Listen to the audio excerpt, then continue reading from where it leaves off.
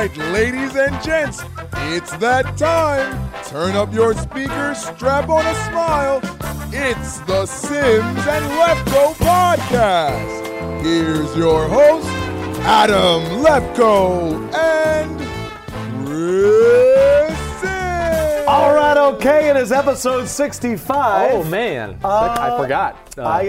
Is it 65? Are you 65. sure? Do you have a 65? I do. I just looked it up. I mean, I always have numbers because I can So always who's go your back. 65? 65 would be my dad's center, Bart Oates, back in the day. Bart Oates. Yeah, 86 Giants. Was on the 89 49ers. Bart Oates sounds like a guy that would come into the huddle and like burp and be like, "Sorry, Phil. Bart Oates here reporting for duty." Bart was actually a lawyer, so he's What? he was actually one of the smart offensive linemen. It's really funny. Players from that generation, like the 80s and 70s, since they didn't make too much money, had to have had really other big jobs. post-career. Definitely. The one I looked up was Gary Zimmerman, who was a big-time offensive lineman. Don't cough. We don't want you to get sick. In a weird twist, no producer Josh today. Where's our say? Go to cut the camera to Josh. Oh, Yeah, he's not there. I don't think we have. He's in L.A. with his girlfriend. Yeah. I don't know what they're doing. Hey, control room. Good to see you guys. Oh, Big hello. old wave. Oh, Eli Manning's in the back. Eli, you don't look as athletic or big as usual. What happened? There is a possibility that during the show, a camera crew from CNBC could be coming in here. I don't know if you've heard, but we're kind of big time around Yeah, here. apparently they're doing like a spotlight on Bleacher Reports. If they Cool. come in, we're going to make fun of them. Yes. Because who knows? They deserve to be made Yeah, fun but of. it's pretty interesting. Yeah. We are shooting this on Thursday. Game 1 of the NBA Finals is tonight. We're going to get into that in a second. Can you talk today? I don't know what's going on with my tongue right now. It's like really weird. I have a question that we had all these news stories we wanted to get to about OTAs and all this. Yeah. What is the point of OTAs? I just thought about that earlier. Like, is it just to see everybody and make sure that you're alive and you haven't been eating Krispy Kremes? Like, what is the really big point? Yeah, I would say it's overrated, Drug first testing? of all. Well, listen, that certainly does go on. It is overrated, I'll say that. I'm glad we're talking about this, actually. And I think it's more beneficial, of course, to the young players more than anything. So I this mean, is does an Aaron extension of the Rodgers rookie- need No. reps right now? Does Tom Brady, the guys like Ron Do the vets get annoyed? No, they don't get annoyed. The one thing I'll say about this, and I am a big believer, and this is why I think injury rates are up in the NFL, is because, first of all, OTAs are for the coaches. They're so bored, they have to do something right now because they've analyzed their team. They've broken down teams they're going to play. They've done all these things. Now they're like, oh, what do? We're in the office, so let's have practice. That's really where I feel like They're OTAs. just bored. Yes, they really are, and they're such creatures of habit. But getting back to the injury rate thing, I think OTAs are certainly a big reason to blame for injuries because it does take away from your training. You're only allowed a certain amount of times in the building. Right. So now the weight room, the strength and conditioning part of it gets cut down because you have meetings and practice. Meanwhile, these guys really just want to be lifting and working on their bodies. Well, probably. right. In the old days, that's all you did, and then you had one big mini camp. But, I mean, it's scientifically proven. You got to have 6 weeks of pure strength training, endurance training to strengthen muscles and ligaments. Really? And yes. And I've I never think heard that. Yeah, and I think that is a big reason you see some maybe injuries that we haven't seen in years past. Or more, I know the game's bigger, more aggressive, faster, all those things. But I don't necessarily think OTAs are helping everybody. Very big. Listen, think about this. We had the strike year, right? The year of the CBA year where there was no offseason. I've heard this before. Yeah, I know you've heard me say it. But, I mean, what was there, 3 5,000-yard passers? Right. Oh, man, those were OTA reps. Well, that's why, like, to me, so then explain this for the fans. Right. I'm seeing a lot of stuff on the Roto Worlds and the Pro Football Talks about this guy's really starting to look great, and this guy's in the bubble. He might not make the team. And this Right. guy.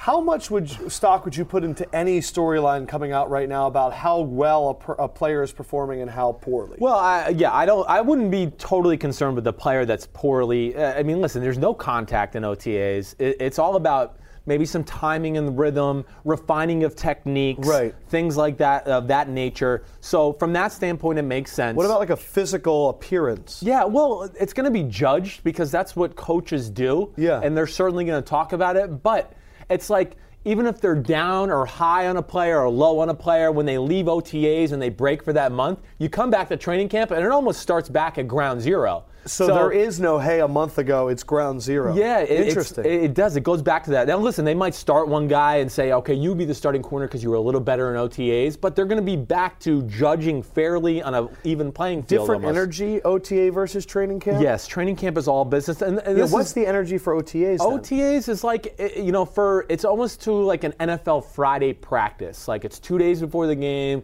We want to go out, go through the motions, get a little sweat, working on some new plays and everything.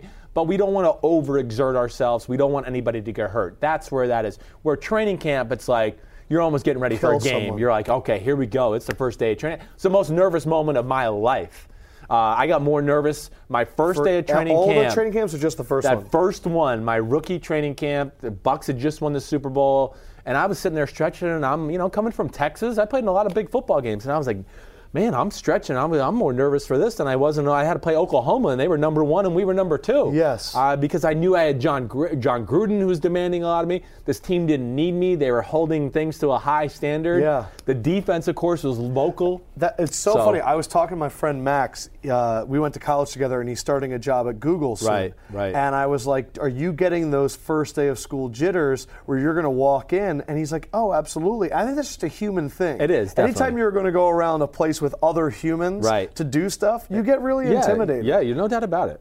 Right. Oh. So you weren't talking trash or anything like that. Definitely not. How were you in the OTAs that year? The OTAs that year. Were you cool and confident? I was. I was pretty cool and confident. In fact, the OTAs helped me gain confidence, not only in knowing the offense, but I think I told you some stories when Rondé came on a few weeks ago. I made a few good throws in OTAs, and guys like Rondé and John Lynch were like, what'd you see? How'd you make that throw? Right. And I was like, oh, man, they must have kind of liked what I did. Yeah. And that gave me confidence. Did you say anything in your OTAs when you were first? Man, not much. I remember in rookie training camp one time, like Derek Brooks was talking crap back to me as a young, and I turned around and said something, and Gruden reprimanded. He's like, "Hey, shut your mouth, you rookie."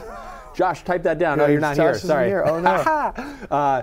But yeah, like I said, OTAs are beneficial to the young guys more than anything. Young first, second-year players, and maybe they do have a little more importance to veterans now because training camp's not the way it was back in the old days, or even in my day, which is crazy to say.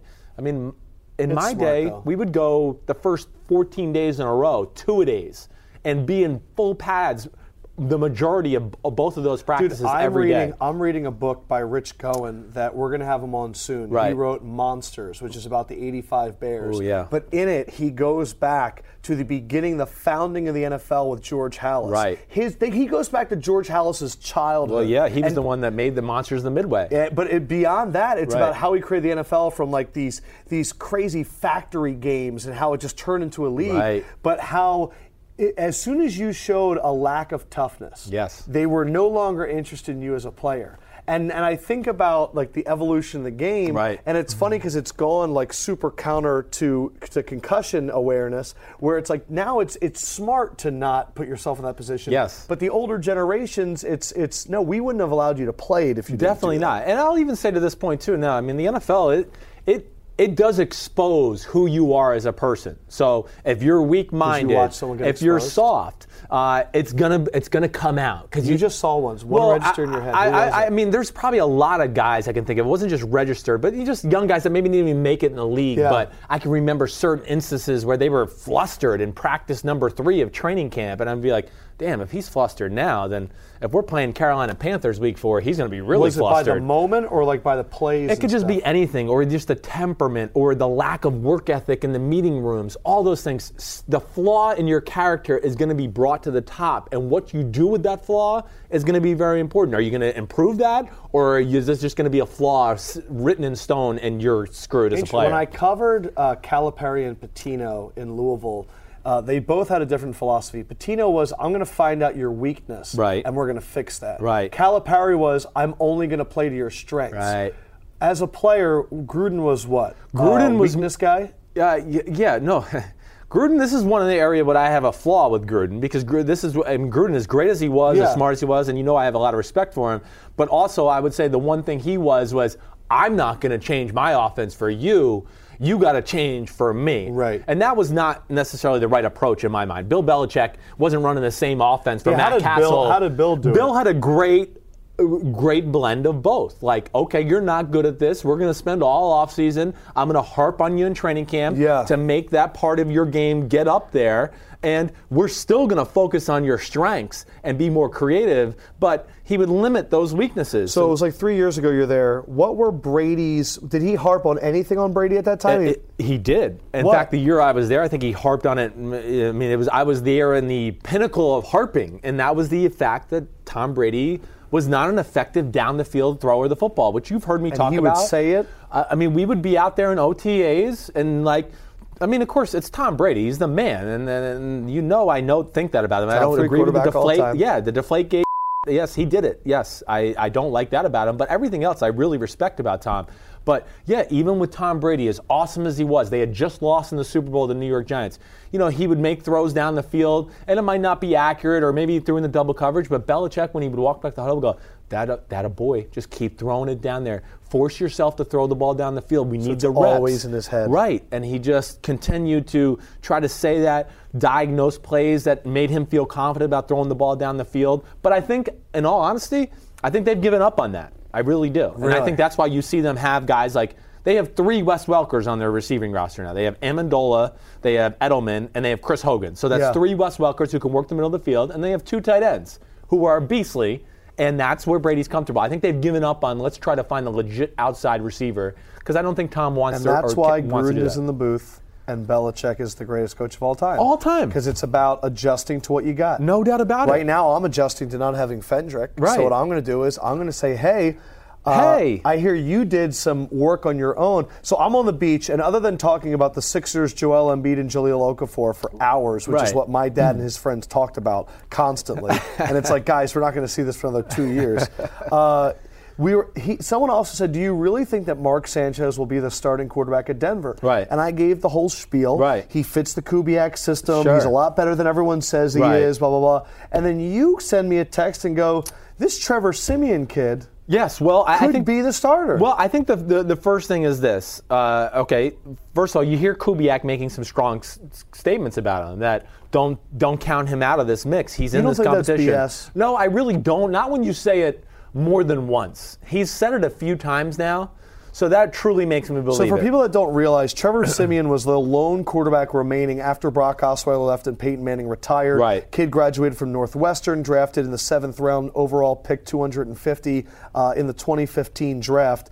And he was one of those guys where it was a funny point on TV. Right. And the only quarterback left on the Broncos roster is Trevor Siemian. Right. They'll definitely have to get a quarterback this offseason. Right. They get Sanchez, but you went back and watched Siemian. I did. Well, this is how I first found out about Siemian. Of course, I knew him from watching Northwestern football a little, but I only do the first 2 rounds of the draft, so I didn't really study him that year coming out. But my dad first alerted me to him. My dad, who goes and does covered a ton of Broncos games. Exactly right. Year. So he would come back and he'd go, hey, this is Trevor Siemian.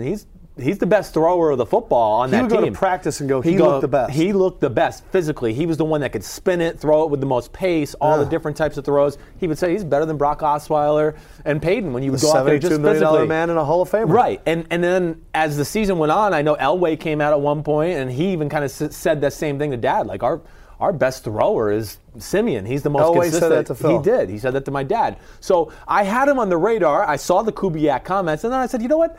I got this laptop, and I have all this access to the film. Let me throw some preseason film on. I want to just go back and watch this kid.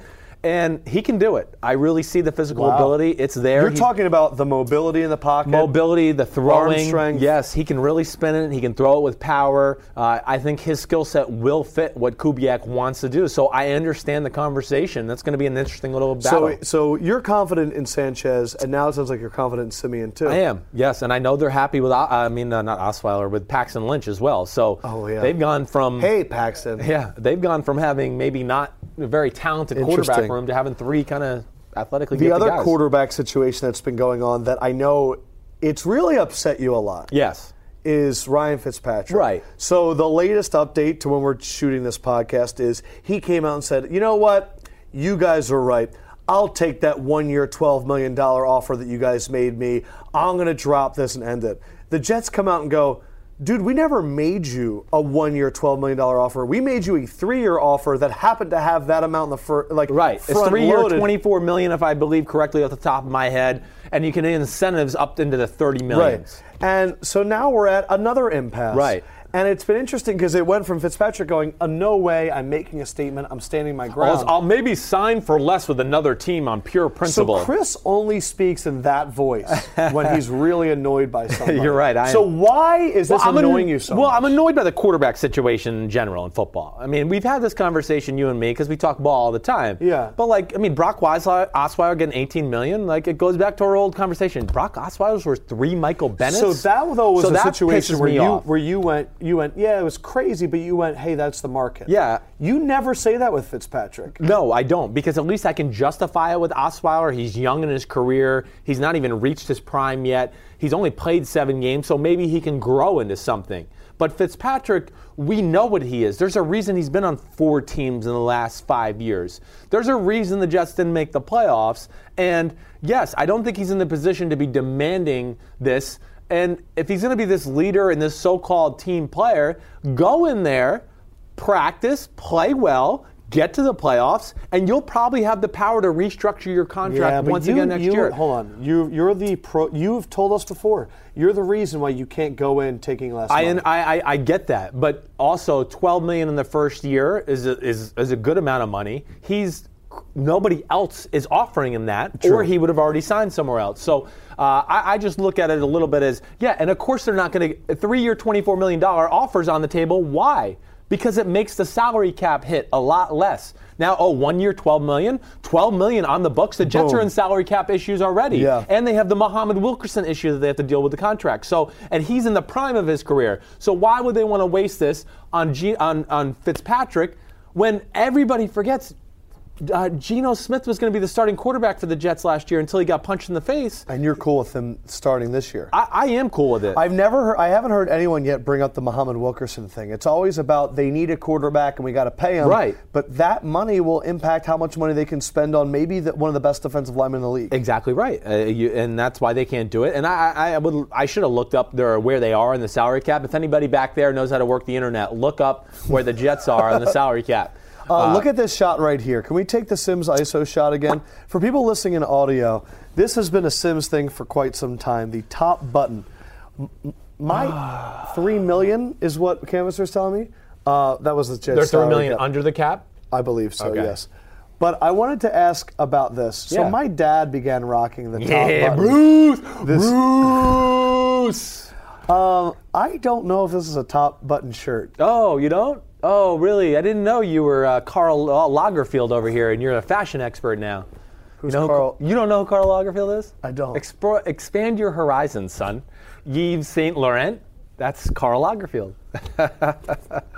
Yeah, I saw it on TV last night. All right, good. I want to go off the rails with you because I'm done talking football. Right. We're at that time of the year. But why we're focusing on my top button, which is a really cool look, and I was way ahead of the fashion trends. Let's focus on the ladybug on your left nipple, please, that you decide to wear all the time now. Yeah, it's a pin, it's a ladybug. Right. Can I tell you why I love it? Right. Because 99% of the conversations now go like this. Right. Is that a ladybug? And I go, yeah. And then 99% of the time they go, you know, when a ladybug lands on you, it's lucky, right? Right. So this ladybug's 6 years old. Why? The dots are how old they are. Really? Yeah. I forgot. So Chris is also a ladybug expert. I didn't realize that you grew up with ladybugs in your shower. In my bathroom. All right, tell the story. I mean, it's not a great story, but I had ladybugs in my bathroom growing up. I don't know if there was a nest above the light fixtures or whatever. I'd take a shower, and it would get steamy in the bathroom. Like 4 or 5 would always come out, and I loved them because I knew they were good luck. And would you be like, oh? That was the reason I was the #1 recruit in the country. It wasn't because of talent. It was because of the ladybugs. So weird.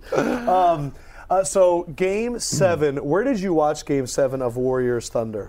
Game 7, I watched it. Let's see, what night was that? I was in my house. Monday night. I was in my house, just sitting there watching. So I went to a Warriors bar in New York, Lower East, around Union Square, called Finnerty's.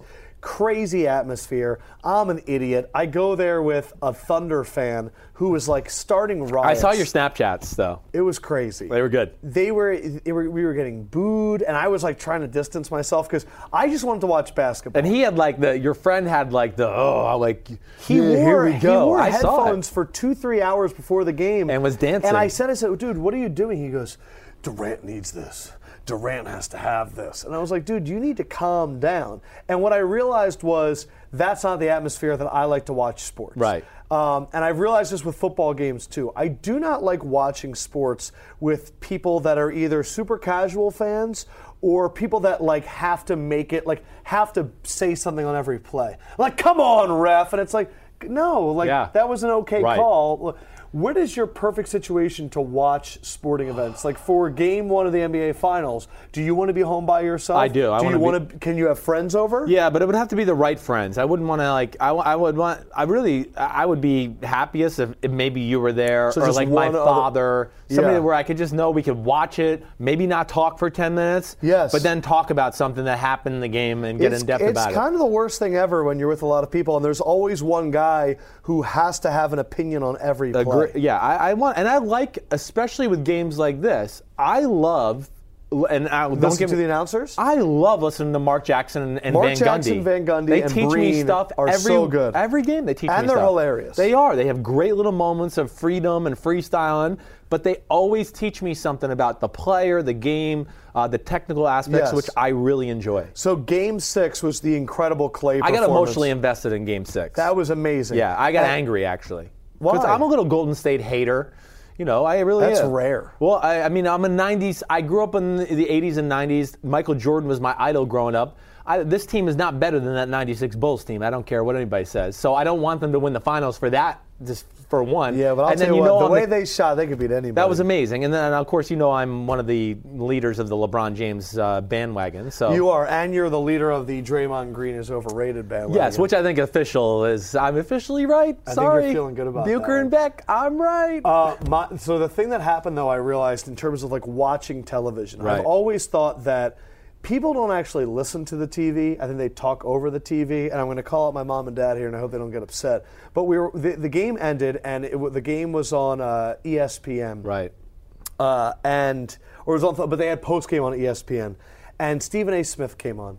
And before he even started talking, my parents, I can't listen to him. He's the worst, blah, blah, blah, blah, blah. And meanwhile, I'm trying to listen to Stephen A. Smith, and halfway through I go, guys, just can you listen to him? Right. I'm like, you haven't even heard a word he said, and you're disagreeing with him. Right. And it's really hard for me to watch TV sports with other people. I hear you. Because they talk over the television. Right. And there's one sport your dad is a commentator. Right. And people I would say probably 80% of the people that are like, Phil Simms stinks or he's biased, as soon as they see your dad go, he's biased, they're not even listening to what he's saying at that moment. You're exactly They're just seeing him and projecting that onto him. Like we have a Super Bowl party at the Simms household, my dad's house, and say we invite 25, 30 people. I mean, first of all, my dad's going to yell at people to shut up when the game's going on. Yes, and he's going to turn up games he's not calling. Yes, he's not calling the Super. Like we watched the Broncos Seahawks Super Bowl at his house, right? I mean, the volume's going to be on like 90. It's going to be so loud. You're going to be like, oh my gosh, because he's going to be like, hey, shut up, the game's on. And then everybody can talk during commercials, but most casual fans, they want to watch the commercials and not really pay attention to the game. Right. But so I think that was the last time he said he was going to do that. He says, I'm never having that at a party.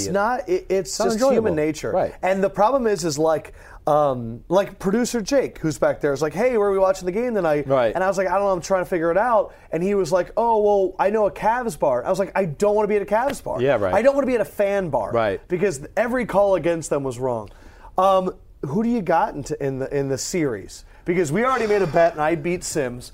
He picked the Spurs to go to the finals. I picked the Warriors. And it almost fell apart, but it didn't. And now I won the bet. Who do you have winning this one? Well, if you made me bet money at Vegas, I would take the Golden State Warriors. Yeah. Bucher picked them in 5. Wow. I would be shocked. Them in 5. I would be shocked. Bucher was wrong about Draymond being top 5, so he could be wrong about this. Bucher's reasoning was, the Warriors are coming in having to play at their highest level, and they're already operating at that. The Cavs have not even been challenged almost the entire playoffs, and they're coming off of like a meaningful game that was like 10 days ago. Yeah, sure. So he says he thinks they're going to take the beginning parts of the series, but he just thinks that the Warriors have had to play at a higher level, and he thinks they're better. I agree with that, but I would think this Cavs team is better than last year. I think they've had Golden State on their mind the whole year. People can't forget about that. And LeBron James is on a mission to prove that he's the best player in basketball. Man. And you have a Kyrie Irving and a Kevin Love who they've seemed to gel at the right time here. They have gotten hot at the right time. Cleveland Cavaliers are better than the Oklahoma City Thunder, I think. So I would have took Cleveland in that series. It's so hard to tell because Cleveland didn't play anyone in the East. I don't know, but Cleveland, the one thing they have is LeBron James, whose clutches can be. So let me ask you on that. If LeBron beats Steph, it's undoubtedly still LeBron's NBA. Right. That's what that says. If LeBron loses, is it Steph's NBA?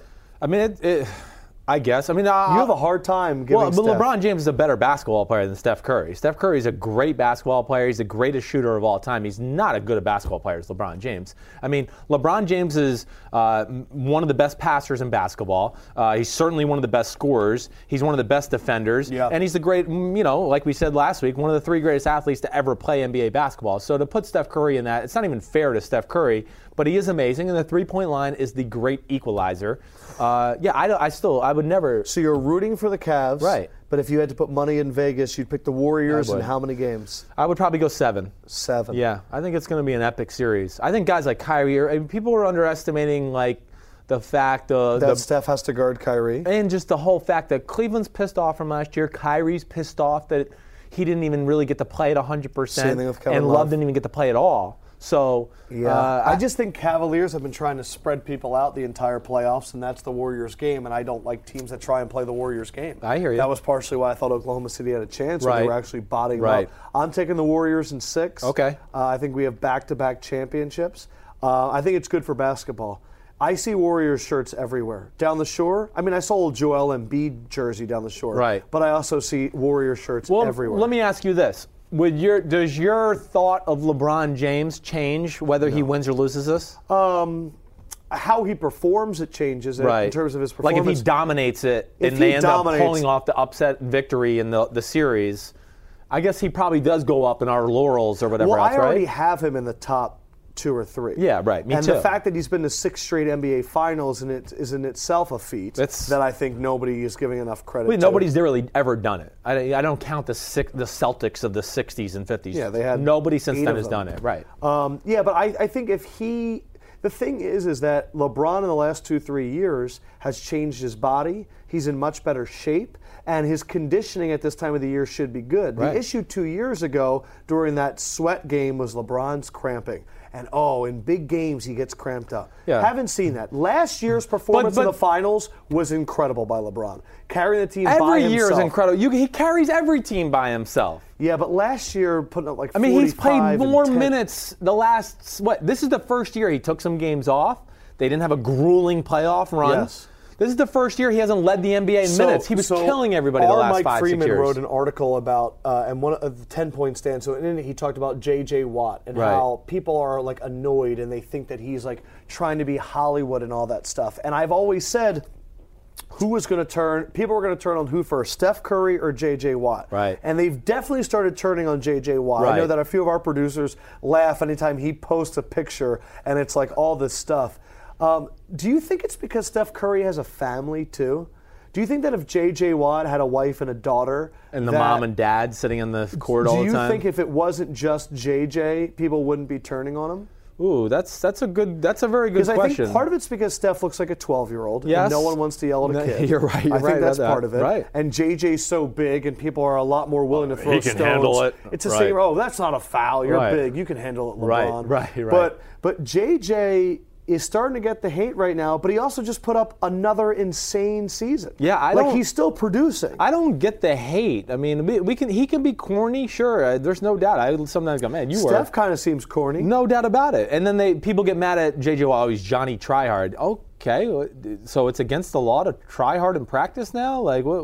oh, he's the best defensive player in football for like the 4th year in a row. So it's working. I don't understand the criticism there. I think you're right, though. Maybe a little more identifiable or feeling for people when they see the family there in the crowd. And I do think you're right with like the young boy, like it's LeBron. He could take 9 people slapping him down the middle. I mean, Steph is adorable. Yes. And the thing is, so you look at him and you're like, man, that could be any of us. But if LeBron James played the way Steph Curry did in the first 5 games of the last series, the rhetoric and crap would have gone off the wall. Everybody has forgotten about it because he got hot in the end of Game 6 and he got hot in Game 7.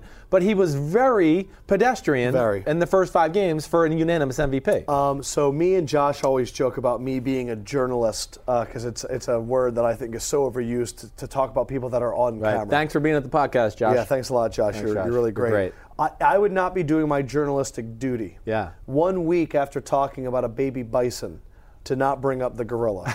Now, I think the gorilla at the Cincinnati Zoo and everything that's happened, it's been very talked about. Everyone apparently is either a gorilla expert or a child expert. Right. You are Mr. Animal. Right. I just want Chris Sims' take on the gorilla at the Cincinnati Zoo. Unfiltered, unfocused. Of course, I was hurt right away when I heard. I was like, man, they had to kill the gorilla. I was hurt. I really was. I marched up to my mom and dad and said I would have let the kid die.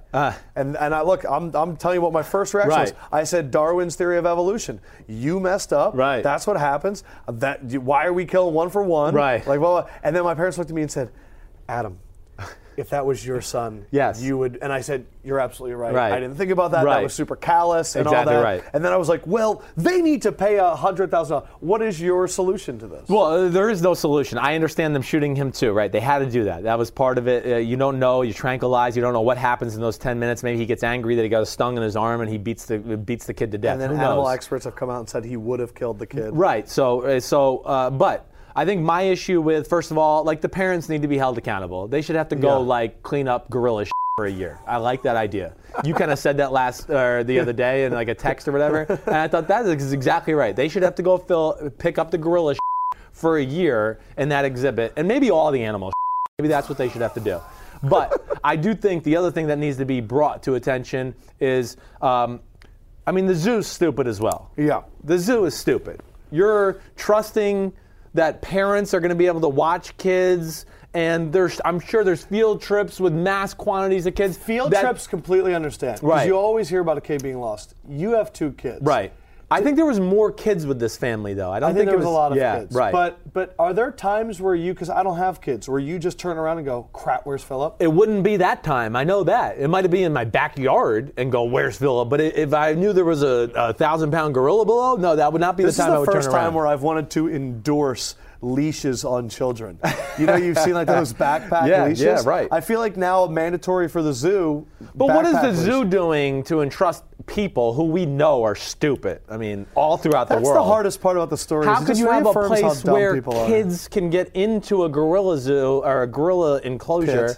Whatever, that is unreal to me. I mean, truly unreal. So the zoo, maybe they should have to go clean up some other zoo. I want to ask you this question. If that, let's say, God forbid, that was your kid. Right. And you look down and Philip's in there. Yeah. How are you acting in that situation? What are you doing at that moment?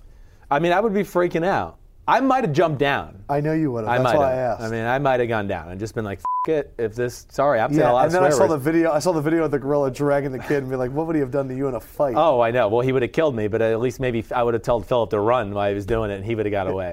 But yeah, I don't know what I would have done. I've thought about that a lot. All right, second question. Right. They shoot the gorilla. Right. Philip's now home with you and he's safe. Right. Are you punishing him? Like, what are you doing? Like, did he already learn his lesson, do you think, being scared straight? Learned his lesson. Not going to give him too many life lessons at first. Probably would let it go for a few days because the kid might have nightmares in general. Might. But I would think in a few weeks I would have to at least try to explain the situation to him and what he did wrong. And I'm in the process of doing this with my 5-year-old right now. The consequences. You act like a little baby and a jerk or a brat, then daddy yells at you. That's what happens. Maybe you get spanked. That's what happens. Consequences. And I've been trying to explain this to him. You break the law, you might end up having to deal with a policeman. This is going to get weird here. How hard is it? having reason with a 5-year-old. Because I have hard times reasoning with 25-year-olds. So 5-year-old where they're forgetting things or they're taking you very literally. Right. Well, for the most part, my little boy is a good boy, and he does listen. He's capable of being like, okay, Dad, okay, yeah, and then he'll make comments just whatever it may be, but he'll recognize oh, did that person not obey the policeman or whatever? So they grasp it. They got to give them more credit than sometimes we think. And we look at them, they're so fragile, we can't say this. They're capable of understanding and handling more. And then the other thing that I want to talk about, because why not go random with you? So a new sushi place opened up across the street from me. Oh my gosh. And your first... Where's CNBC? Are they coming in here or what? What was your first comment when I said that? Well, we need more sushi places because, there's just not, here in New York City, we are on 57th and 7th. There's a sushi place on every corner of every block so how can we continue this pace? There's not enough fish in the world to do this. So your concern is the yellowfin? Well, the yellowfin tuna, I watched a documentary on that, and people can call me crazy. I really don't give a damn. But, the yellowfin tuna, they say, is going to be extinct within the next 5 to 10 years because, anywhere you go, I go to Balducci's, I go to some Japanese sushi place, tuna. They got tuna, they got fish. There's no way the ocean has this much fish. And then I always get salmon. Salmon's my number one meal. And then you start. So what have you been watching documentaries? Bleacher Report hasn't been making me work a lot. It's a slow time in the NFL world. And you're telling me that they just swim around eating each other's feces. Yeah, salmon, fish, for the most part, unless it's been reeled out of a river or whatever the heck they are, caught with a huge net. Yeah, that they are dirtier than pigs. Dirtier than pigs. They are swimming and breathing around their own feces. Can I see the control room really quick? Yeah. You guys like that? Yeah. Well, I just want to see by a show of hands. And I'm not perfect. I eat fish. Who in there eats salmon a lot? Let's see. Because Lefko does. Got a bunch of hands. Oh. Okay. Who is going to stop eating as much salmon because apparently they're dirtier than pigs? Okay. No. Simp's only one. Simp's the rest of you don't care. You just are pigs, basically. All you are pigs. Here's my So we've talked so many times on this podcast about new normals, about how we think in the world that one thing is true and then it's the other thing. I always say, we used to think that fat was really bad for you, and now fat is actually better for you than sugar. Right. You can play football and you'll just be bruised up, you'll be a little dazed. No, we found out that concussions actually really hurt you. Right. I have been told now for 5-10 years that salmon is the healthy option. Salmon is the smart way to go. Right. And now you're telling me Well, I wouldn't believe anything the food departments or the health departments say. Then who am I supposed to believe? I don't know. You just get to do the research on your own and make your own conclusions. That's why, because there's too many big business dollars in the world that are trying to influence thoughts right now. So that's just the plain and simple fact of the matter. The fact that, the Food Administration, they said Frosted Flakes were healthier, or no, Pop-Tarts were healthier than the natural kind bar. Yes. That's diabolical. All right, so CNBC came in. It was crazy. We had to edit some of that out. We got to get back to business. Yeah, let's get back to business. And now I'm sweating, and I'm really not excited about it. You're going to make fun of it? Cable TV makes you sweat. Oh, I'm so nervous. All right, so one thing that you mentioned that you really wanted to talk to me about was Rob Ryan, what happened in New Orleans. He's been in the news a lot lately. He goes to Buffalo, pairs up with Rex, says they're going to beat the Patriots this year. Right. This is a week after he said, I didn't get to call my defense down there in New Orleans. Right. Sean Payton comes out and goes, that's not true. Right. And then Akeem Hicks backs up Rob. Yeah, well, I think the big thing there, first of all, Rob Ryan doesn't need to say we're going to beat the Patriots and all that. The Ryans got to get away from that rhetoric. I don't think they can do that. I know, they might not be able to. But I do look at it and go, first of all, I have great respect for Sean Payton. I think he's one of the three best coaches in football. He truly is. But I also know enough football and have watched enough over the years to go, that was not Rob Ryan's defense there last year. They were trying to run the Seattle scheme. And when we talked about it in a number of Saints videos that we did, everything else and they didn't like have the personnel for it. They didn't have the personnel for that, nor would I say that Rob Ryan would know all the details and the little intricacies of that defense to be able to just say, oh, okay, we're going to run Seattle's defense. Yes. And I've been with Pete Carroll. That's impossible. So I'm glad that Akeem Hicks comes out, says that, and sticks up for Rob Ryan. What's really funny is that Bears book I was reading, a lot of it talks about Buddy Ryan. Sure. And I want to share one part of it where Buddy Ryan grew up in Oklahoma, and he was a poor boy on this farm, and he didn't have anything. One thing he would do when he first got into coaching football, when he would coach players, is he would go into the bathroom when they were washing their hands.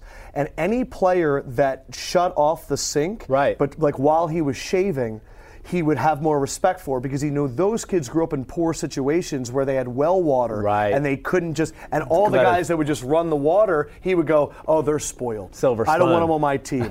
And I think what's interesting is if your dad is Buddy Ryan, who would look at Mike Ditka and go, sorry, CNBC, get the out of my defense. This is my team now. It's going to rub off on Rob Ryan. Sorry, our podcast can curse. Look at our media relations girl is having a heart attack over here. But the thing is, if you grow up with Buddy Ryan as your dad, do you think Rob and Rex are going to stop calling out the Patriots and say they're going to stop winning? Listen, I agree with that, but we've talked about this before. We try not to make the same mistakes our father does and things like that as well. But our fathers weren't Buddy Ryan. But it is in their natural DNA to be like that generally as well. I think that's part of the reason why they think they're so successful, too. I'm sure. It's like we've talked about, like Lawrence Taylor. Would Lawrence Taylor been Lawrence Taylor if he was crazy if he was a choir boy and went at home? Would he be still Lawrence Taylor on the field? I don't know, because part of Lawrence Taylor and who he was the fact that he was crazy off the field and went out at night. Yes. So you're exactly right. Maybe taking that swagger or confidence from them makes them less of a coach. I don't know. I would not want to play for the Ryans if they were tailored back. Yeah, I hear you. And, if I've met 100 guys that have played for the Ryans, 99 of them love them. They would do anything for them. They would take a bullet for them. So there's obviously something there. And I've met Rex many a times. I've only met Rob real quick in passing. But Rex, he's a great guy. Did you hear Rob's quote about 2 versus 1 with Belichick? No. So his quote was, Rex has always had success against Bill Belichick. Right. And I coached under Bill Belichick for 4 or 5 years, and I learned a lot about it. Yes. Well, now it's 2 versus 1. It's both of us versus him. Right. Does that do anything for you? Listen, no, it doesn't. It doesn't. Because Bill is so innovative and constantly adjusting his game and doing those things that it's almost impossible to keep up with Bill. But the one good thing is, Rob and Rex together is going to be an impressive combination. Rex is a great mind, and Rex is getting more involved with the defense, it sounds like, this year than he was last year. And now he has his brother there to also watch over it and know that the right messages are being relayed, which there's certainly something to that. And they have had success against New England, Rex, because you know what I always say, he plays areas instead of players. And Belichick takes care of matchups. If you try to match up, so he plays the area because he goes, they throw the ball a lot to this area. I learned something today. Right. I learned that I need Josh for structure because this thing went off the rails. So thank you guys very much. Episode 65. Fendrick's got to be back soon. Yeah. It'll be fine. Right. But here's the true thing. I know from talking to our booker, Paul, there's a lot of cool guys coming up the pipe. Cool. I don't want to say them yet because it could change. Right. But we're going to have some cool guests the next few weeks in the Sims and Left Go podcast. Okay. Hit us up on Twitter as always. Subscribe on iTunes. Thanks so much for listening and watching episode 65. We appreciate you. Let's go Cavs! Ooh.